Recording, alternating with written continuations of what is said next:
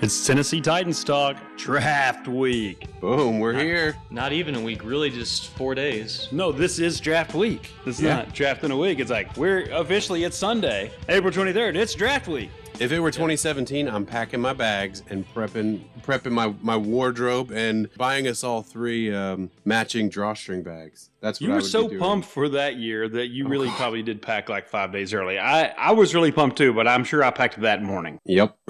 I was beyond excited.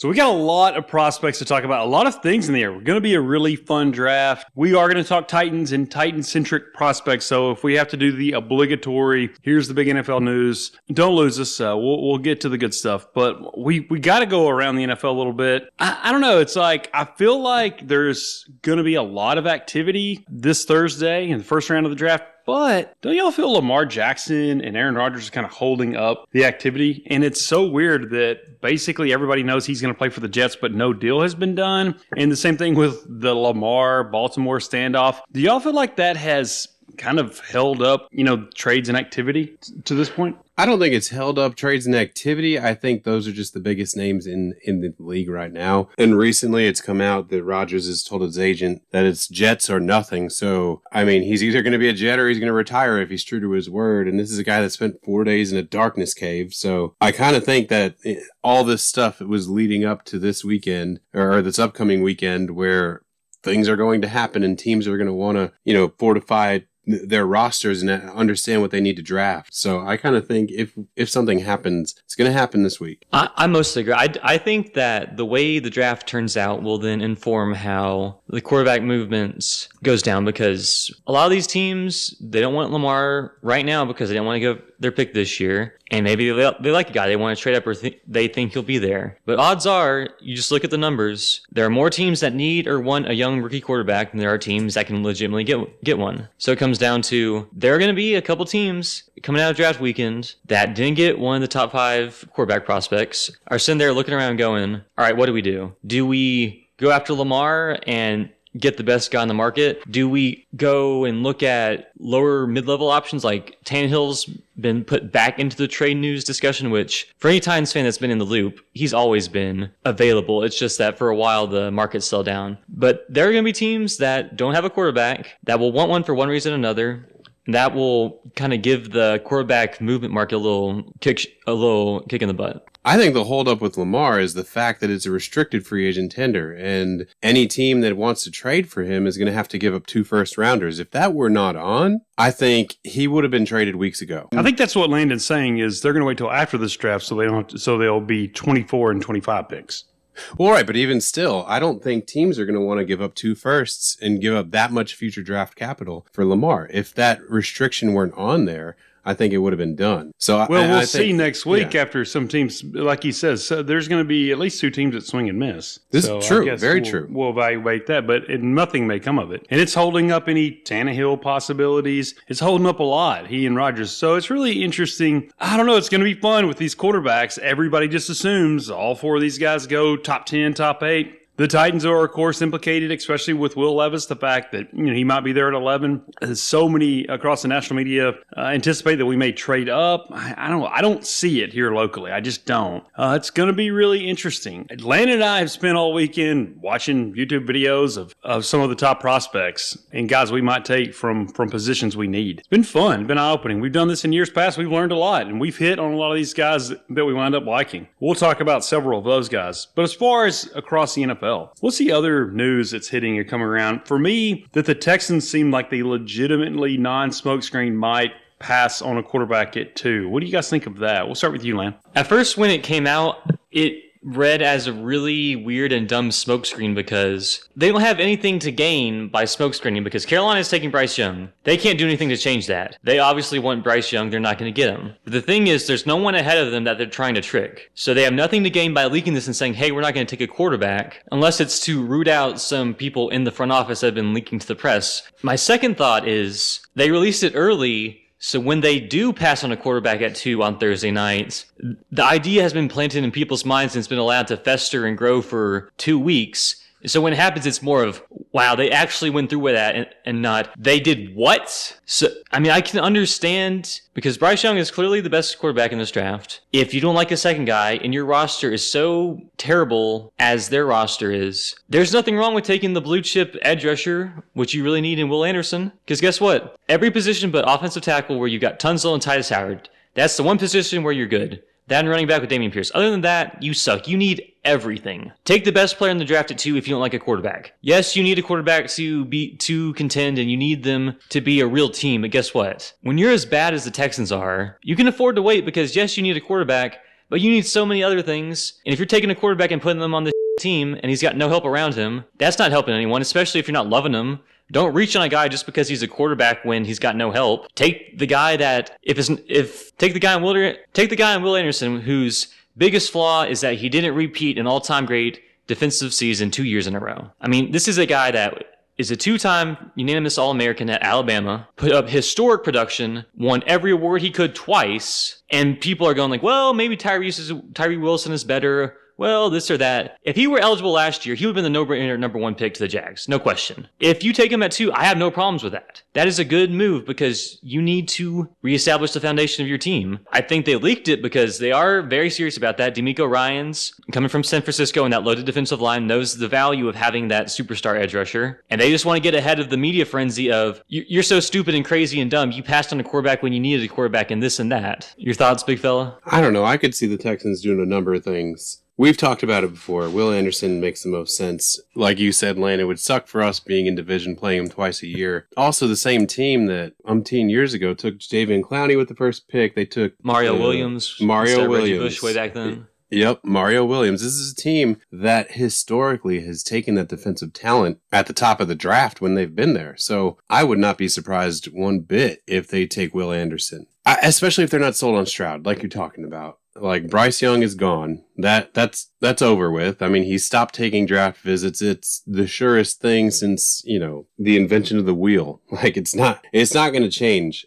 So I think they're going to take Will Anderson. There's nobody else that they're going to take. I saw a mock draft today. I think it was Reuter, and he had them taking Will Levis. Like, you've got to be kidding me. They are not going to take Will Levis at 2. Not going to happen at all. They're not going to take Richardson. They're not going to take Hooker. They're not going to, they're not going to do that. They've already got the best left tackle in the game in Tunsil. So that eliminates top line talent. There's no receiver worthy of the number 2 pick. So it's gotta be Anderson. There's no question to be Anderson without a quarterback. Without a doubt. Yeah, because we've talked about this off screen that this year is definitely a down year in terms of receiver talents, defensive line talent, linebacker talent, and most importantly, the top end talent. Because in years past, there's 8 to 10 guys that go that you can see go in the top 10. And it's like, yes, they hit every box. They have everything you want. This year, there's only a couple guys. And Will Anderson is clearly the best of that bunch. And he plays the second most valuable position. There's nothing wrong with that. And if they do go Will Anderson, it makes the Week 18 debacle even more monumental and hilarious in hindsight because not only did Lovie Smith give the organization the middle finger and screw them out of Bryce Young, if it gets to the point that they were Bryce Young or bust and he screwed them on that, it becomes one of the most... Especially if Bryce Young turns out good, it becomes one of the most impactful, meaningless games, quote unquote, meaningless scenarios in NFL history because this is a team that was complete garbage all year, was getting blown out left and right. And all they had to do was lose one more game. And the coach they hired as a 1-year scapegoat, they let him know he wasn't coming back. And maybe would he have won the game no matter what just to say F you to the team? Would he have done that if Chicago wouldn't have gotten the first overall pick? Who knows? But he did. Yeah. He screwed him over. And now this is a team that was the worst team in the NFL last year, probably the most hopeless. And they're stuck because Bryce Young is awesome. Yes, he has questions, but Tunsil and Howard, and hopefully Kenyon Green develops and they'll get some interior offensive linemen. That's a really good situation for him. And you could have had him if you just done what the Bears did. Guess what the Bears did in the last week of the regular season to try and get the first overall pick? They played Mike Glennon and Tim Boyle. Tim Boyle should not be on an NFL roster. And guess what? They tanked shamelessly. Why? Because they had a coach who's going to be there for the long run, who knew the value of having this top pick, who knew that he was going to stay and have his input. Lovie Smith, why should he care about losing one last game for you? You hired him. You gave him a dog shit roster. You're letting him walk. Why should he help you at all? And especially with the way that the Texans front office and ownership generally are seen as, Why should he help you? This is what they deserve for continually tanking without having a vision of hiring one after the other, just useless wet noodle of a coach who's going to be gone 1 year and just keep retraining, keep getting top picks. They have no vision, because if they had hired D'Amico Ryans last year, or Eberflus, or any coach to a long-term deal, like D'Amico Ryans is on a 6-year contract now, they would have lost that last game. They would have known, hey, we love Bryce Young. He's the only quarterback we want. We'll lose this game. We'll get our quarterback. We're all good. But you didn't, because you're cheap and you're lifeless and you're a joke. And this is what you brought on yourself. They better hope that Bryce Young is not as good as some people think, for sure. And I like Landon's point earlier that maybe Houston's front office is floating this so they won't get laughed off the stage and there won't be a terrible reaction. I think they are a little self-conscious, John, a little insecure about their roles. For sure. And I think they did that because there's no upside to floating it, but there is a downside to not. The surprise picks like Chicago did in 2017, those don't always go over well. And I think national media jump on them, make them look dumb, and people get fired over that. So I think they're floating it to see, throwing it on the wall, see if it sticks, as it were. I do think Houston benefits from having 12 if they're maybe they do like Levis or Richardson. They could easily trade right back up. They have extra picks beyond 12. If they really like a guy, they could go right back up pretty easily and do that, or see if he goes to 12. And especially there are more options than the typical let's pass or not pass teams have. And especially with Levis, because it's sounding like, at least in reading all the media discussion, their mocks and the intel they're getting, is that he is the one that is going to fall if there's going to be a faller. Like Stroud and Richardson have their awards. They're definitely no Bryce Young, but they're not falling to 10 all the time. They're not falling past that. They're not falling like Levis is, and for good reason. And if they really like Levis and they're worried we'll take him, they can trade up to 10 with Philly, or 9 with Chicago, or 8 with Atlanta. A bunch of teams where there probably won't be that superstar talent on the board. That'll want more picks. You get your quarterback. That's all good. I wonder if that's not part of contingency, John. It might be, but I think they are completely content taking a mid-tier quarterback, maybe second, third round, and they can take like Jackson Smith and Jigba, with their other first-round pick, and surround that team, because they are one that could easily tank next year. We've texted at length about tanking for Caleb Williams many a times over the last couple of days, and I think it's harder to tank in today's NFL, but they are very easily a team who could be at the bottom of the barrel for next year and in that running. So if they really love the guy for next year, I think they could easily take Anderson at 2, take whatever the best receiver they think at 12, and then load up and maybe even like I said, maybe take a mid-tier quarterback, like maybe Hooker's there in the second, or maybe Bo Nix later on. I don't know. I mean, they could patch it together and plan for next year. Houston certainly controls the flow of the draft, especially at the top, because if they don't take Stroud at 2 and he's suddenly there at 3, Arizona's in a position where they will want to trade up for sure, because it's Anderson or bust at 3 for them. If Anderson's gone, they'll want to trade up. Assuming all this recent hit job on Stroud about his S2 test scores not being that great is all just sabotaging so he falls, you'll have plenty of teams that want to trade up for Stroud. Now create even more buzz, because Indy will want to trade up to 3. Vegas will want to trade up. We'll want to trade up. Houston might want to trade back up. So Houston really controls the top of the draft. And speaking of the top of the draft, where we pick, Nathan and I we've been grinding the tape really hard this weekend, and we have found our guy at 11. Broderick Jones, the left tackle from Georgia. Look, Dennis Daly is gone, thank God. We signed Andre Dillard, but you watch Broderick Jones and you can just see the potential and the upside that Dillard doesn't have. Because this is a guy that was a 5-star recruit. He was the 19th overall recruit in his class. He was a basketball player in high school. He looks like it on the football field. He has to have the leanest calves of any offensive lineman ever. The way he moves in space is it's unreal for this draft class, because we watched him, then we watched Skoronski, we watched a couple other guys, and it's like, they look like they're running in mud, and Broderick Jones just glides in space. And he's only played 1 year, but he was elite in the SEC. He was very good against Ohio State in the playoffs. This is a guy who has all the physical tools you want. He's super young. He has the run blocking we need. And in a draft where there's not really that top-end talent, Broderick Jones has the best combination of traits and upside that we're looking for, because we always need more offensive linemen. Because Dillard and Brunskill were backups. Maybe they become okay starters, but they were backups for a reason, because everyone needs more linemen. If they can't get on the field, that's the reason. Broderick Jones is really young. He's got the pedigree. He's got the traits. He's got the tools. And I don't want to guarantee he'll be there at 11, but there's a very good chance, because this offensive line class at the top is not that stellar, and the teams picking at the top have bigger needs. So it's really just the Raiders, the Bears, and the Eagles are our threats to getting an offensive lineman at 11. And Broderick Jones doesn't fit them because he's really a pure tackle. Like Skoronski and Paris Johnson can kick into guard. Broderick Jones is a pure tackle. And just you watch him in space, you throw on any game, and you watch how he blocks and runs in space and just the explosiveness in his hips. And you can easily see him becoming a Pro Bowler in the future. Yeah, it looks Big Phil like Broderick Jones has a lot to learn. He started 15 games all last year. And I worry about the Georgia guys that play on these great teams because really he only had one guy to block. It wasn't complicated. Just the way he moves is so good. He doesn't really look like a lineman. Like we watched a lot of Wright from Tennessee. We really like him. But he's just, he's a refrigerator with legs and arms. Sure. This guy is an athlete. And you see where he could really get stronger. Even though you can tell he needs to get stronger and use his hands more. Nobody beats him inside ever. And I don't know. There's just something about watching all these guys. One guy kind of stands out. Broderick Jones, I thought would be more the consensus like third tackle, but it looks like a lot of the national media guys that seem to halfway know what they're doing, I think they like Jones second. Some consider Skoronski a guard, and so he's second for that reason. But I don't. And you see how our coaching staff is going to like the upside and athletic upside. I think we might see Broderick Jones at 11.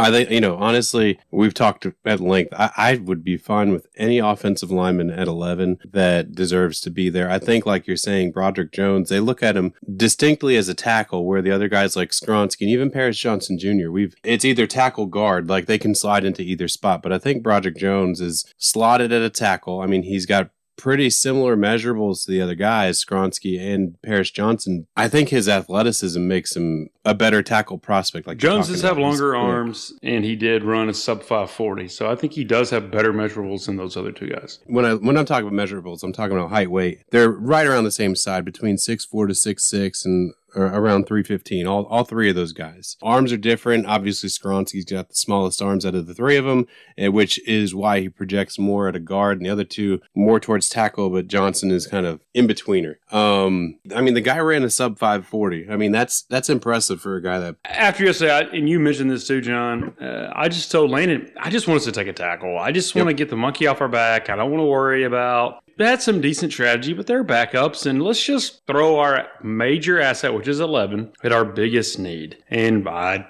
wouldn't be surprised after this weekend. It's like, oh, no, we have a left tackle, and, we really like Petit Frere moving forward. It's like, oh, well, okay, but that's scary. We'll see if they go all in.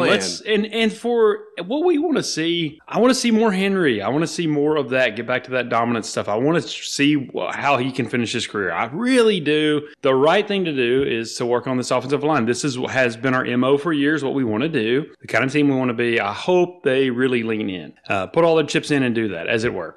Skoronski could be a Titan for sure. He is bend, don't break. He is a technician, and he did it very well, and he had to do a lot more complex stuff, and he obviously knows exactly where the ball's going. He was really good, and he's polished, but he's never going to be like the best left tackle in the league, and I think he will stick at tackle, but he's going to be good. He's going to be way above average, and I think there's a big market for that. Juwan Taylor just got like $20 million a year for being the 8th or 10th best left tackle in football. I mean, that tells you that how, even though Skoronski may not have a high ceiling, that he's going to have a lot of value come Thursday. So Landon and I watching tape, you watch Georgia, you see a lot of guys that are going to be drafted this year or next year. Darnell Washington, who, Landon is probably, I think, his favorite prospect in this draft. The guy, you forget, like, he looks like a lineman. Like, he's ridiculous. And they did limited passing stuff with him, but he was pretty serviceable. You can just imagine, like, if we went all in, 11 with Jones and 41 with Washington, all this painstaking awfulness that we did on the left side of the line, I think they would just put Washington out there and run a lot of 12 stuff. And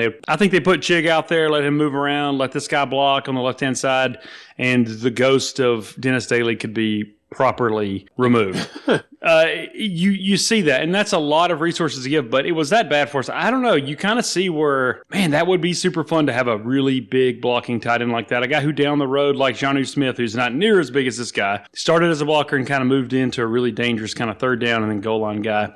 You just kind of fall in love with these guys, and you can kind of see how it could all work. I'd love Jones at 11. I think that's officially what I would like to see happen. So it makes me kind of move to 41, we looked at other guys. I think our fan base wants another receiver. I don't want one at 11 because I don't know why we need to take first-round receivers in 2. That's just not our MO. That's not what we do. I don't think it helps Derrick Henry that much. So I'd like to see a lineman. I usually don't like a tight end early, but Darnell Washington is kind of fun because I think he can block. Some guys at 41 that we watched and we really liked. I really like Marvin Mims from Oklahoma, and he doesn't get a lot. There's not a lot of discussion about him, but I think he might be available at 41. This guy's from Texas. He went to Lone Star High School in Frisco, John, which sounds like if you were writing Friday Night Lights fan fiction, that'd be the name of your high school. He averaged in his career 20 yards a catch. I mean, the guy was a really good player. He had his big year last year as a true junior. This guy's just a few months ago, turned 21. I think if we are going to go receiver, I hope we wait till after the first round. And I certainly think he and a few other guys we'll talk about, Marvin Mims. What jumped out with you in reference to Marvin Mims, Land? To me, it's really just the production profile of him, because I knew coming into our film session with him that he was super explosive. He had a great last year, but the 2 years before that are kind of so-so, because I was just looking at the yards. Like, he had 700 yards as a sophomore, 650 as a freshman. So you're like, okay, that's good, but it's Oklahoma. Usually their best receiver is putting up over 1,000. They've got these Heisman-winning offenses and all that. Then you dig into it. He led them in receiving yards every year of his career, so his numbers, even though they didn't quite hit like CeeDee Lamb or Hollywood Brown, they were still the best on his team. This past year, he doubled the next closest receiver in yardage. He stuck with the team when Caleb Williams and Lincoln Riley and everyone left to play with Dylan Gabriel and a much worse offense and system. This is a guy whose athletic profile, outside of him being small, he's a bit under 5'11". He's only 180 pounds. He's a Z receiver. He's a field stretcher. He's not going to win contested catches. He's not that thick. But we also watch Safe Flyers, and you can just tell Mims has much longer arms and bigger hands, and he's taller, and that makes a big difference, because with Zay Flowers, if it's not perfect, he just can't win a contested catch. Mims can't do that. He ran a 4.38, which is great. He had over 90th percentile jumps in both the vertical. He had a 39.5-inch vert. He had a 10-foot, 9-inch broad. This guy is really explosive, really productive, and he's the style of receiver that we can use and use to the fullest, because some of these guys like Smith and Jigba, we talked about at 12, more than just taking another first-round receiver. We are not the team to be maximizing a high-volume slot receiver, because Smith and Jigba is at his best with how Amon-Ra St. Brown is used with the Lions. He gets a ton of catches. He gets a ton of volume. We don't do that. Mims is a guy who's stretching defenses. He's getting a couple targets a game. He's going to be highly efficient in terms of his yards per catch. And we need that speed, because I like Burks, and he's a big, deep threat. But really, he should grow into an all-around X receiver, because we saw that down the stretch when we had Dobbs at quarterback. He's more than just a deep threat. He can do it all because he's so big. But everyone else, we just don't have the speed. We haven't had that speed for years. And Mims, I would say among the top receiving prospects, it's him and Hyatt as far as the fastest deep threats. I prefer Mims as a prospect, which might be a bit surprising to some people, because Hyatt went to Tennessee and he won the Blitnikoff.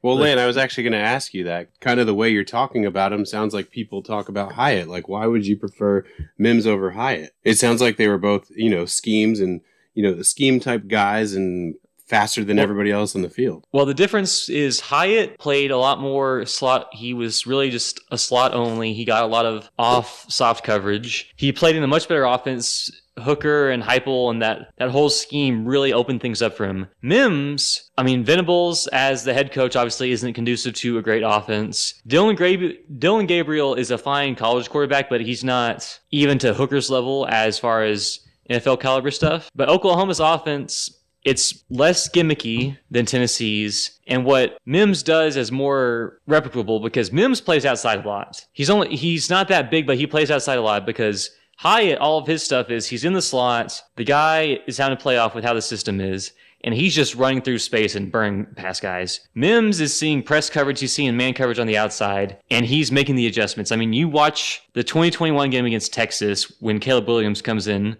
Mims has an unbelievable route where he's the outside receiver to the right. He fights through man coverage. He makes a beautiful spinning, locate the ball with the last second catch and gets one knee and bounce for a touchdown. And you never see that with Hyatt. Hyatt is a great ball tracker. He's a great deep threat, but he just had it so easy in the college. And Mims, he had his fair share of big play touchdowns where he was untouched and just ran by guys. But he just looks more replicable because he can play outside and he had a lot more reps against man coverage. I think he's a hidden gem a bit, and it's surprising at Oklahoma, but just the transitions that they've had to make. I like Hyatt a lot, and I think I do prefer Mims as well. They are similar players, but it's more pedigree. Hyatt has not been a known quantity for a while. Mims was a freshman All-American. I think I do worry a little bit about how Hyatt will hold up.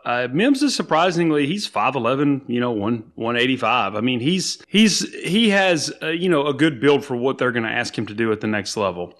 And I think I do think it was a little more difficult for him to catch passes from left-handed Dylan Gabriel with all the weird stuff they had going on last year. Hyatt was put in a really good situation. Now he has great speed, but Mims ran a faster time at the Combine. So I think when you really look at it, I think he's the better prospect. I think he could be available at 41. I really want us to take him there. I think he would be absolutely terrific. He'd be a lot of fun, and he's gettable. I know there are other guys too, and that'd be fun. But if we want to answer these questions and a guy that would be okay with being thrown at 4 times a game, because that's what, a Titan receiver's got to be okay with.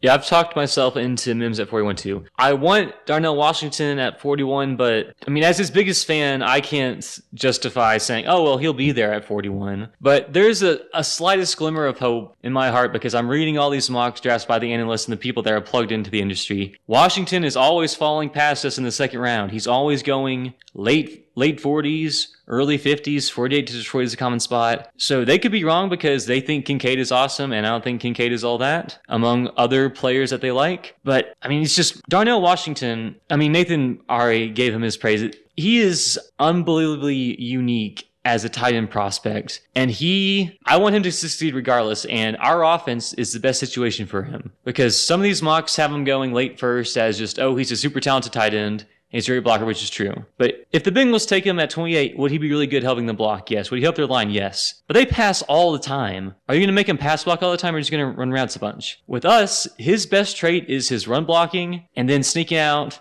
catching a short pass, getting that momentum going, and then just dragging guys because he looks like Gronk physically. I want him in two-tone blue at 41. If he's there at 41 and we don't take him, that would be the most heartbreaking pick I think I've ever had to witness. But I mean, as far as someone I really wanted and we didn't take, Eddie Jackson-ish. Yes. I mean, Des Fitzpatrick was a different kind of heartbreak because he was garbage. But at the same time, at the Des Fitzpatrick pick, there wasn't anyone I was loving where it's like, oh, I can't believe he's still here. I can't wait for us to draft him. With Washington, if he's there and he fits us, because for as good as Chig is, he's not much of a blocker. He's more of a receiving tight end. You let him at fullback and do some weird stuff. Darnell Washington fits us perfectly, and he is just amazing, and I really want him. I'm just not going to get my hopes up until I see on the screen Friday night, pick 41, Titans logo, Darnell Washington, TE, Georgia. I'm not going to believe in any of this until I see it for real because I don't want to get my hopes up. Big fella, you got anybody that stands out to you've kind of fallen in love with in the film you've watched? I wouldn't say anybody I've fallen in love with because I could be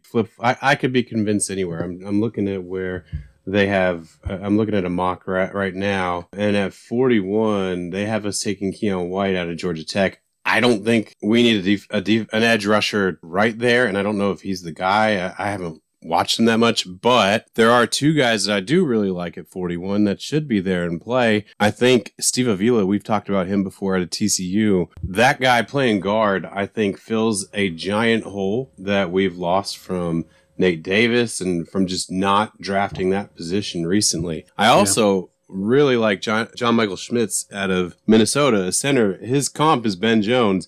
And the thing that I think is most impressive is the guy played nearly 60 games in college, started 60 games in college. I don't care who you are. If you can start 60 games in college, in Division I college football. Trying to do the math on that. That's just ridiculous. He played his 6th year. He's a redshirt senior.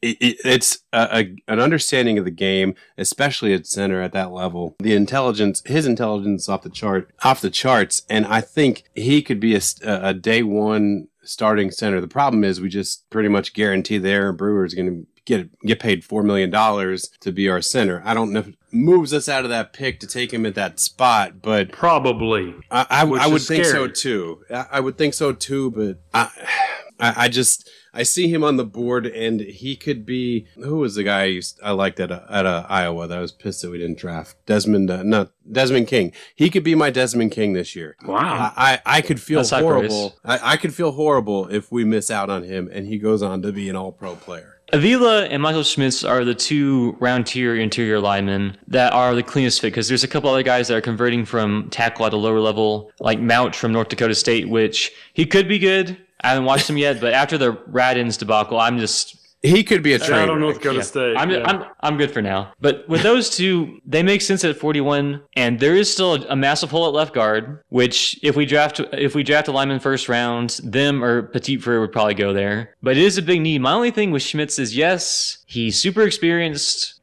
He graded out really well in all the metrics by PFF and all that. The 6-year stuff does worry me because at a certain level, this is a guy, there are players in the NFL right now who are entering their third year who are younger than him. They've played 2 years in the NFL. They're younger than him. He's just so much more physically developed and mature than a lot of the guys he's going against that I do wonder, because yes, the Big Ten is super physical and tough, and if you can play as much as he did in there and be really good, you're not going to be bad. You're a good player. It's just when you're no longer going up against college kids that are like 20, 21, maybe 22 on the high end, and you're a 24-year-old, what does it look like when you no longer are a grown man playing against kids? I mean, he wasn't playing in the SEC. I mean, Big Ten is very good for offensive linemen. They're always really tough. Oh, for sure. No disrespect to the Big Ten. It's just age with the COVID stuff does create an interesting discussion in terms of philosophy, because usually the oldest guys we see in the drafts are fifth-year guys as far as like legitimate prospects. 22, 23, not 24, 25. Right. Well, and I guess the COVID thing created that, and it is an interesting thing to navigate. It may not wind up mattering for some of these prospects, but it worries me a little, because what if some of these guys that were drafted 2 years ago got to play 2 extra years of college, or they did? It would be hard to evaluate. It would, but I guess my point with that is he played at Minnesota. It's not like he played 6 years of center at Alabama or, Penn State or whatever. Like, this is a guy that chose that he wanted to be part of the program and continuously get himself better.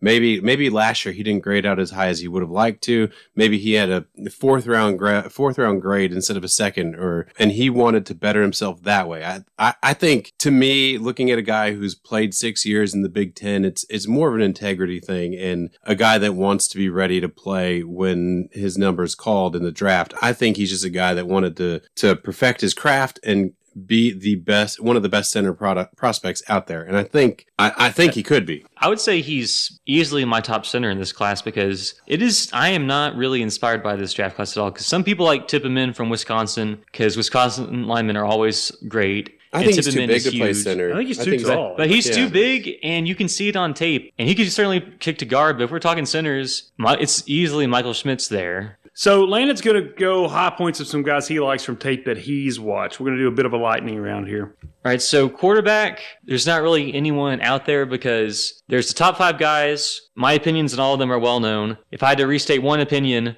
Will Levis is total garbage, and I will spend my entire summer waking up nauseous every morning knowing that we drafted him in the first round. At running back, Chase Brown from Illinois, a guy who's been a total workhorse, which will turn some people off because just the wear and tear of the position. But this is an elite athlete. He scored a 9.5 relative athletic score, which is amazing. He ran a great time. He's short. He's thick. He's explosive. He's super experienced because he was Illinois' entire offense. He's a capable pass blocker and receiver. This is a guy that'll go on day 3 sometime, maybe even the 5th round, because of just how much he's played. But we've seen so many guys go later on that are productive and athletic, and they're good in the NFL, because guess what? If you're really athletic and you know how to play the position, you'll be good. So Chase Brown, for the fantasy people out there and just the people looking for a sleeper, if he goes to the right team, he could easily sneak into being the lead back in a committee. At interior offensive line, this guy won't play this year because he tore his ACL at the combine, which, big fella, have you ever seen that before, a guy get that injured at the combine? I mean, obviously we've seen guys like Jeffrey Simmons get hurt in their own offseason workouts away from everything, but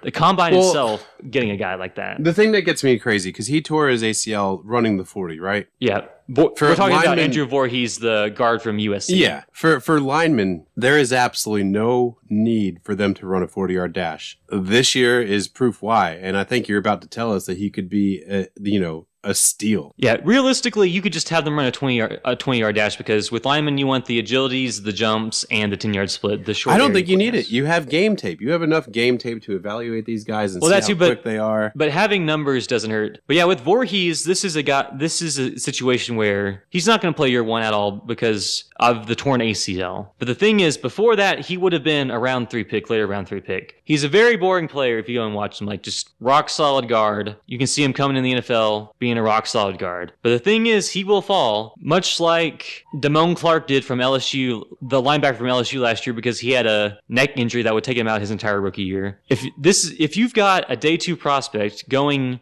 mid to later day 3 because of injury, that's fine. A 5th round pick, there are plenty of 5th round picks that don't even make the final roster. If this is a guy that could have been an okay starter and you're getting him in the 150s or the 160s, it's fine. And he's a bit older too, which isn't the best thing in the world, but he played a lot of games at USC, played in a high tempo offense, so he had plenty of reps. Really the only question with him is plenty of other teams are going to think this because Damone Clark's neck injury also had potential to be a future recurring injury that could just keep him from playing football ever again because one bad hit and he's paralyzed. With Voorhees, it's a torn ACL. That's nothing. That happens all the time. We pair at this point every single episode. There aren't enough linemen. Every team needs a lineman. You could be getting a steal of a starter for a day 3 pick, and you just have to be okay with, okay, we'll only get him for 3 years on a rookie deal instead of 4. And that's fine.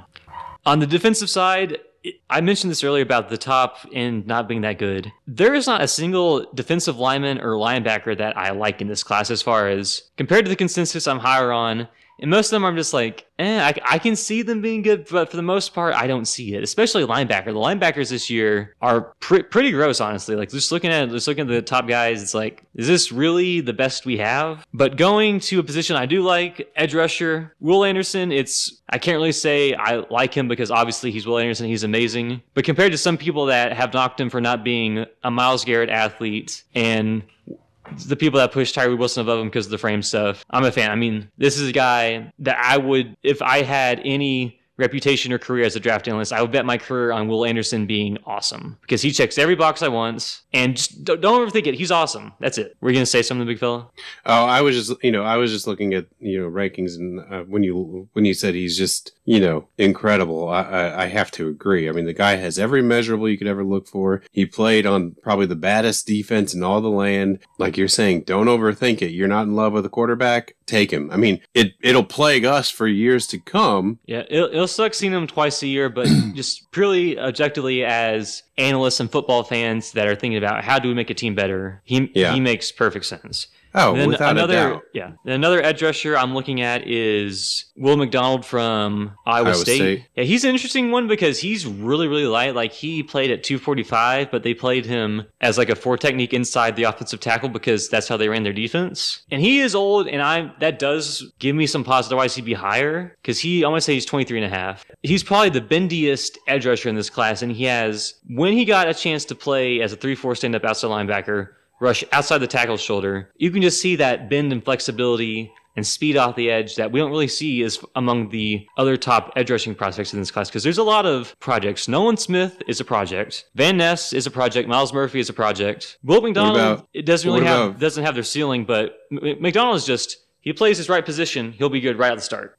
What about Isaiah Foskey at Notre Dame? What are your thoughts on him? Have you watched any of him yet? Yeah, I watched Foskey, and he's just I mean, he's solid. He's not bad. It's just I don't see the upside or burst from him, and that might be because he was getting hyped up early in the draft process before people were really looking because he was good for Notre Dame down the stretch of the season before he started out the year well. But as the draft process has gone on, he's been falling. I was never that high on him to begin with. To me, he's like late round 3, early round 4. I mean, he's not bad. It's just I just don't see the upside with him like I do McDonald because McDonald I can see him becoming a Yannick Ngakoue type player where his run defense is probably always questionable, but you need a designated pass rusher. You need a guy that will force turnovers. That's your guy. And Ngakoue, even though he's bounced around for a variety of reasons, he's always been really impactful because having a great pass rusher and a guy that can force fumbles. I mean, every team needs that.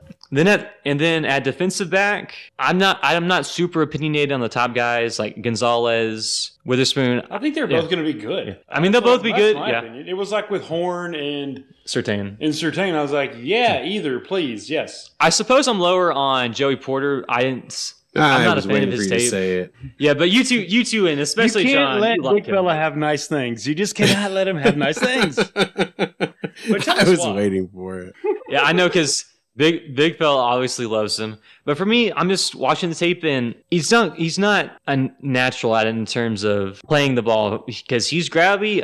I watched as many games as I could. He is so physical, and teams will love it, and the media will love it, like, oh, he's so physical. He's a junkyard dog. He'll get in your face and slap you around and shut you down. Yeah. Let him play press coverage all day. It's I mean, he could if he refines his hand usage, because otherwise, just watching that, I see time and time again, yep, that would be a hole. That would be a PI. He's not getting his head around. That's really towing the line there. And countless defensive backs have overcome the he's too grabby and physical in college allegations. But for me, I didn't see the long speed. His press coverage did not inspire me as much as what people talked about. And comparing it to Sauce Gardner isn't fair because Sauce Gardner was unbelievable. But Sauce Gardner in press coverage had that reputation. His press coverage wasn't, I'm mauling you and dragging you all over. It's, I'm sitting in your hip pocket the entire time and you can't get away from me. And that's the difference, because his wasn't, I'm playing so physical, I'm at risk of drawing flags. It's, I'm playing so well that I'm breathing down your neck. And Porter could be good.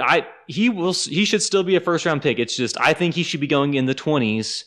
Not the mid-teens. And I do think, especially early on, as he learns that the NFL is less lenient on what you can and can't do physically, he will get flagged a lot and he will struggle at first. Cornerback's always that kind of position. But I mean, he's got the bloodlines, he's got the drive. Yeah, he won't be bad. I don't see the upside. He's got the bloodlines, he's got the pedigree, he knows what it takes to be successful in this league. He's played at a big time program where we've seen a lot of big time players come out of at Penn State. And I just, I like him. He's got the ideal size for a corner. He's 6'2", 193, 34-inch arms. He's very physical. I think, I don't want us to take him at 11. Don't get me wrong. I don't want him at 11. But if we can find some way to take him, in the second round, if we could, trade up into the very back end of the first round. I don't think you'll last to 20. But he won't, because he's expected to go late teens. Like, people mock him to Pittsburgh because of his dad, but he also fits what they need because they need a corner. Yeah. And he fits their style. They need another good defensive player because when old boy got hurt last year, they looked awful. Yeah, TJ Watt is holding that house of cards together. Yeah. So they just need to add talent. Watt, Cam Hayward, and Minka Fitzpatrick are covering up a lot of holes there. Fair. As safety, there's really not anyone named. That's another position where, especially at the top, there is just really nothing there. I suppose I would say Jordan Battle, the other safety from Alabama, which I'm not really putting myself out there like, oh, the guy that started a bunch of games for Alabama. I like him, but I mean, he's solid. Like, Branch steals the attention and for good reason, but I mean, Battle is like, he'll be a solid start. He'll be a solid second safety, or on a team that runs a lot of 3 safety looks. He can switch around and he can be that guy. I mean, he's going to be a 3rd, 4th round pick. I really don't like the safety class in general, but with Battle, it's like, yeah, he's not going to be bad. I mean, he's going to be he will be a valuable rotational 3rd safety at worst, and his median outcome is he's a decent starter, and that's good. But just this draft class in general, maybe we've been spoiled the past couple of years with the talent at the top, but it's not inspiring. I like some of the talent, especially at skill positions maybe after the first round. But yeah, it's super fun. I do think there's some depth at defensive end, and that's fun. Yeah. And that you don't see that every year, but that's fun. But like the defensive tackle draft, it pretty much does not exist. It's awful as someone that's a Jalen Carter hater, because if you like Jalen Carter, he is saving it. But otherwise, I mean, I was looking through I watched some Brian Brissy tape just because I had some time. I was like, I don't like him, but at the same time, I mean, him versus Cansey is like, one of them kind of has to be the second best defensive tackle in the class. And what about the big dude at a Michigan, Smith? Mazi Smith? I mean, no, he gets taxed for me because he's more of a nose tackle, which, I mean, semantics, but it's like, I want a guy that plays more, pass rushes more. But even Mazi Smith, it's like, I've seen a bunch of the media put him late first. It's like, really, Mazi Smith is like the 2nd, 3rd defensive tackle? Yeah, because he's no dancing bear. I mean, he's not Vita Vea. If you're going to take him in the first round, dancing bear. I don't see that. Yeah, but as someone who is out on Jalen Carter, for the character issues, for his conditioning, for the fact that even though PFF will say like, oh, he's as good of a defensive tackle prospect as Quinnen Williams that we've ever graded. It's like, oh, his grade is so good. He's such a great pass rushing guy. It's like his pressure numbers aren't that great. His sack numbers aren't that great. His tackle for loss numbers aren't that great. And he was being shielded his conditioning issues playing on that stacked Georgia rotation because it's a lot easier. Like we looked at the other top defensive line prospects over the years, like Quinnen Williams played all the time, Simmons played all the time, Donald played all the time. I mean, these are outliers of like Leonard Williams. Just if you are a blue chip defensive lineman that should be going top 10, you should not be getting load managed. And I know that's what Georgia does. And last year, Jordan Davis went 13th, but he's a freakish athlete at nose tackle. And even then, I think he was a reach just in terms of positional value. But Jalen Carter, it's like, yes, he's good, but he's not dominant. He's not a dominant physical athlete. He's like 6'4", 305, 310. That's good size. That's not freaky. It's not like he's Chris Jones. He's like 6'6", 310. And he's towering over guys or he's super fast. It's like, yes, he's good, but if he is as good as PFF and everyone thinks he is, where he's so awesome and so amazing, why was he not more productive? Yeah. Because the best defensive tackles are productive. Like we talked about Quinnen Williams. Quinnen Williams only started that 1 year. That 1 year, he had as much production as Jalen Carter's entire college career. Sure. And he was playing on a less stacked defensive line. He was playing all the time. And I want a defensive tackle that can play as much as I need to. That doesn't need to be low managed in college because it came out. He was gassed very early on in the Ohio State game. The playoffs. This is your biggest game of the year. This is the toughest team you face. This is the playoffs. And in the first quarter, he's gassed. He's so gassed he can't complete his pro day. I mean, how have you ever heard of a prospect, let alone a guy that's supposed to be this awesome talent, not being able to finish a pro day? To be fair, big fella, I get pretty tired around the holidays too. Same. The point's made. Like you see, there is a pretty good historical record of really good defensive tackles coming from big programs and how, they were able to find production there too. I don't see him as a top flight prospect for the same reason because you can look at advanced stats and see pressures and stuff. I just didn't see it from him, and the optics aren't good with that accident and everything. Everybody knows it. I don't see him going really probably past Seattle, and no way he gets past Chicago, right? Chicago is his floor, it seems like, or especially Philly, because Philly is gobble them up. No, don't even. They live there. Yeah, Philly would slap him over the head as much as it took to get him right. Yeah, well, just think about it. We talked about this yesterday. It's like Fletcher Cox isn't going to let him do shenanigans. It's like he would be an ideal spot for him, but I don't know if I want Philly to get even better. No, his floor is 9 because they were linked to him, and that was before his really bad offseason process, but teams will take a risk on him because the teams at the top, like defensive tackle is important, especially for the Bears who don't have any. And like we talked about, I mean, Jen Carter's image is being propped up by the fact that just the second guy after him is just so far behind him. And he's really good, but he's like 6'1", 280. That's the thing. Like the next best guy is just, they're small. Like it's just not, not a good class. Carter's going to have to go high. Yeah, it's really bad because I talked about like the top end talent, and we were just looking through past draft. The top 10, 15 had all these guys. And then you talk about this. We were actually talking about Jalen Carter. It was like over the past, like up until I want to say 2018, just as prospect, it was like we didn't think he would be a top 10 prospect any of those years. Mm-hmm. And he's being gassed up as a guy that like before the Bears trade out could be the first overall pick. Well, and he could certainly be good because he has the flashes. It's just flashes don't make a prospect because so many guys have been talented and had those flashes and didn't work out. Like Malik McDowell. Malik McDowell had those flashes. He had the character concerns. The character concerns won out. He got in a stupid accident, and his career was over before it even began. And Jalen Carter nearly got into a similar situation before he even got drafted. I hope, well, number one, with his accident, I hope Jalen Carter, I hope after that he kind of snapped back to reality. But I mean, based on his pro day,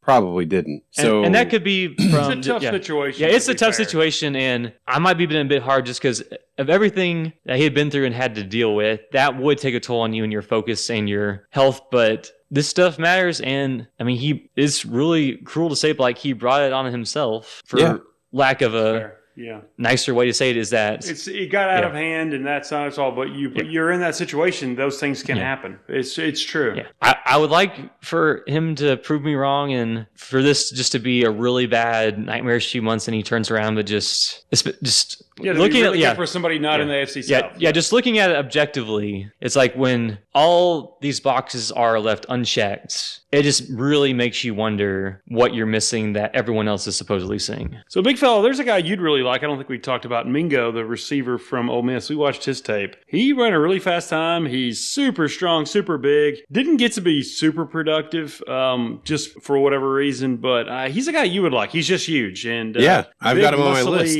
Ole Miss receivers. Mingo's a guy who can get overlooked, but he's like Mims. Either one of those guys I'd just be thrilled to have. I don't know. I think he'll go more 50s than 40s, but if we had a situation to trade back and get him, he would be a really good fit for us. I think Mims is a better fit, but I don't know why he's not going to go higher because he kind of checks all the boxes. I think DK Metcalf and A.J. Brown kind of put Ole Miss on the map as far as, wide receiver recently. And they certainly help, but my issue is even with Metcalf's poor production because he was always injured is Mingo was pretty much a nobody until this past season. And he was productive. Like, he had 50 catches, 870 yards, 5 touchdowns. But 270 of those yards came against Vanderbilt. And we're all big Vanderbilt fans here, but... It's not like doing that against Alabama. Yeah, but juicing your stats against Vanderbilt when you have been productive at all kind of gives you pause. Like A.J. Brown was super productive. Metcalf was the injuries and he fell. Mingo is in that mold, especially in this year where so many of the receivers are short, they're skinny, they're light, they're slot only. He's one of those guys, even though they used him as a power slot a lot, he's the guy you can see, he's got that X body. He's like 6'2", he's 220, he's got the long arms, he's got the big hands, he's built for it. Oh, he's also a good run blocker, which, I mean, that's what we look for in wide receivers. Yeah, I know that, and it is nice to see, and especially because him versus Mims was an interesting thought process for me because I definitely prefer Mims as a prospect, but NFL.com had them graded exactly the same, and a lot of places have Mingo starting to go higher. If your deciding factor is I want my receivers to hit certain physical benchmarks, or I want a receiver that is like the Titans' identity is like big, physical, rough them up, tough. And like you said, really good run blocker. Mingo fits that better than us. Like if you put them side by side without knowing anything else about them and said, which one would you think the Titans would draft? You would think they would draft Mingo. Yeah, Mingo's more of a Titans type player, that's for sure. And he's big, but to be as big as he is, as fast as he is, I knew he's going to be a big fella type prospect. But I don't know. I'm fine with him. I don't know about at 41. The idea is if he failed our third round pick or we traded up, that would be ideal, I think. It's more about value, I think, with him. Yeah, and really this entire receiver class, because we also watched some Addison and Zay Flowers, and we were looking through it. It's like the guys that are projected to go like in the first round, like the teens or late Flowers first. And Addison's good, but I don't want them there. I don't want to spend a 25th on them. That's the thing. I like the depth more. No offense to those guys, are going to be good pros. Also, big fella, I'd refer to Zay Flowers as a poor man's Devonta Smith, and Landon was not having it.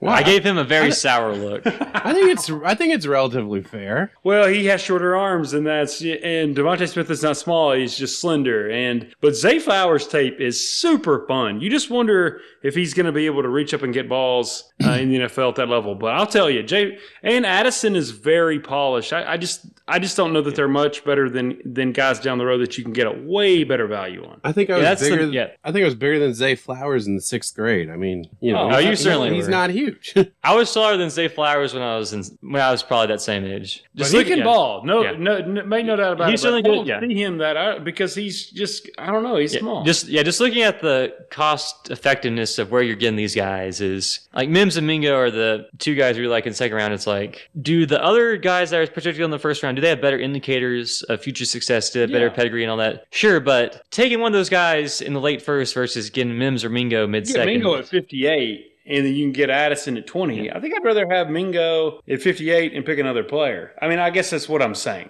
I don't think Addison's going to be transcendent. He's not big enough. And you look at Mims, and he projects as well as Flowers or Addison. Yes, maybe they're better prospects, and he's going to go around later probably. I mean, that's the way you got to look at this stuff, and especially for the Titans, it's going to be more about fit. Yeah, so coming away from this weekend, I have a better appreciation for the depth and the second and third level guys in this receiver class.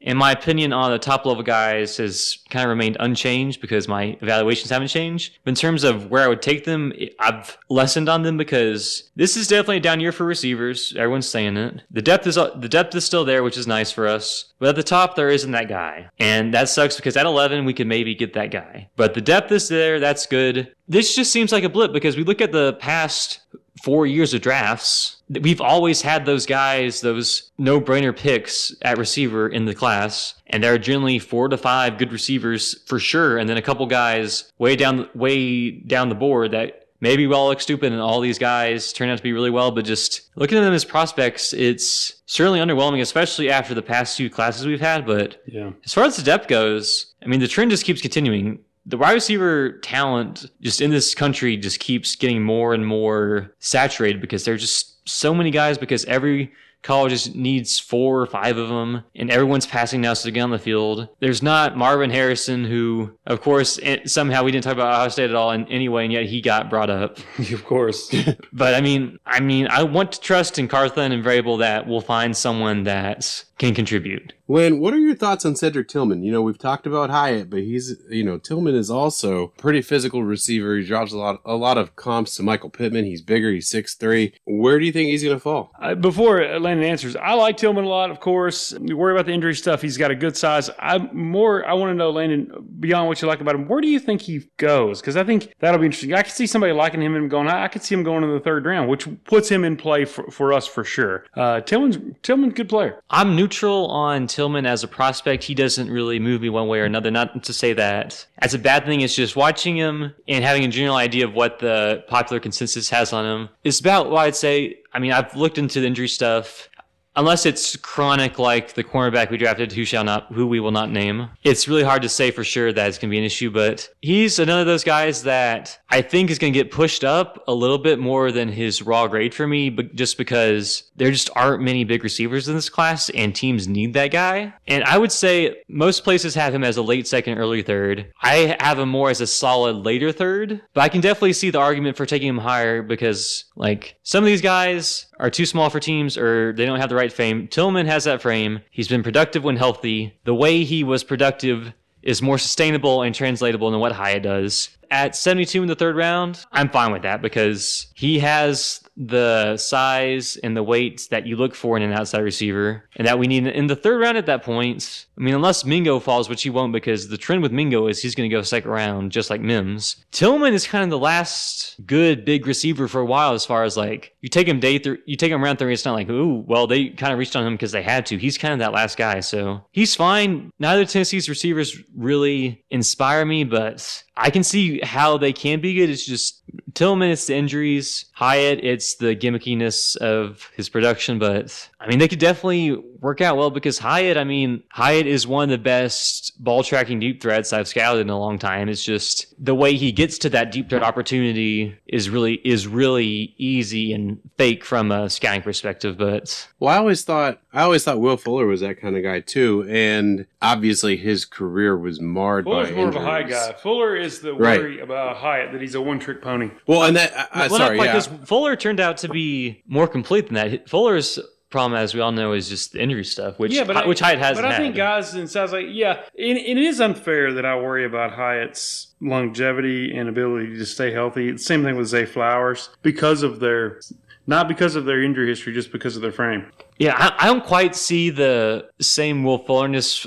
Fuller was more complete and he played outside more than Hyatt did, especially coming out. But I can see Hyatt having that Fuller ceiling because when Fuller was healthy and not getting suspended for PEDs, he was awesome. Oh, he was a headache, and I hated him. The problem was he could never stay healthy. And when he did stay healthy, it turned out he was juicing to stay healthy. But you just look at the games when Will Fuller is healthy, he was a great player. And I can see Hyatt reaching that potential. He's not as big as Fuller. He's not as physical at the catch point as Fuller, but they've got that same threatening speed and downfield ability.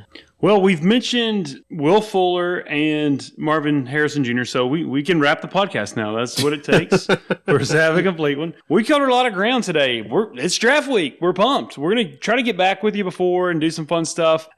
This is our holiday week. We love it so much. I'm glad we had some time this weekend to look at more of these guys. Yeah, I don't want Landon to get you down about there are some good players, and we could really help ourselves in 2023 with this draft. I'm nervous. I'm nervous to see that they're competent and they're on the same page. I think you don't have to watch this stuff long to get a feel for the direction they need to go, even if just generally. I think the big scary thing is like, well, we take this guy, where's the depth? And so the things we're talking about, kind of this depth of players. This is, I think, how you have a successful draft is when you take a guy, you got to take it with faith that you have done your homework enough where you're going to be able to get a guy at another position of need. I don't know. I hope it's offensive tackle early, and then we go from there. And I would love to get another guy to add on the perimeter, another receiver, but I want it to be at value. I think that value happens to be there this year. That matches up well with what the Titans need and what's out there. Like you said, we have all talked about the probability and hope of offensive linemen in the first round, but there are guys later on in the draft that we could take. One of those guys that I'm really curious to get your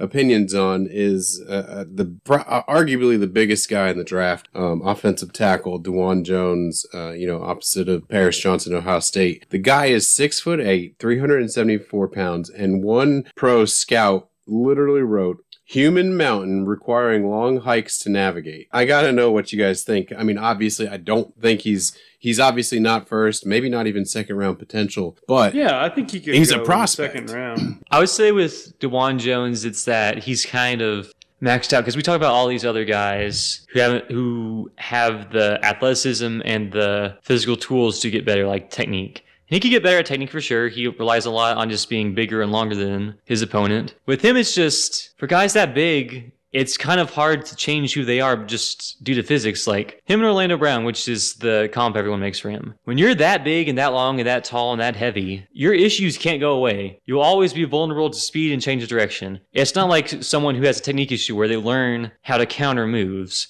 and learn how to use their hands. For DeJuan Jones not to have those issues, he would have to become an entirely different person. Now, he's can certainly step in right away and play right tackle. His run blocking did not stand out to me for a guy that big and that long, because you would think like you said, he's 370, he's got the longest wingspan in NFL history among combine guys. He should just be burying guys in the dirt every single play. He doesn't do that. He does more like what that quote said. He's the mountain. He just gets in their way and doesn't let them make the play. But he's not like Mekhi Becton, where Becton was similar size, similar weight, a lot more explosive. When he run blocked, he tried to kill guys.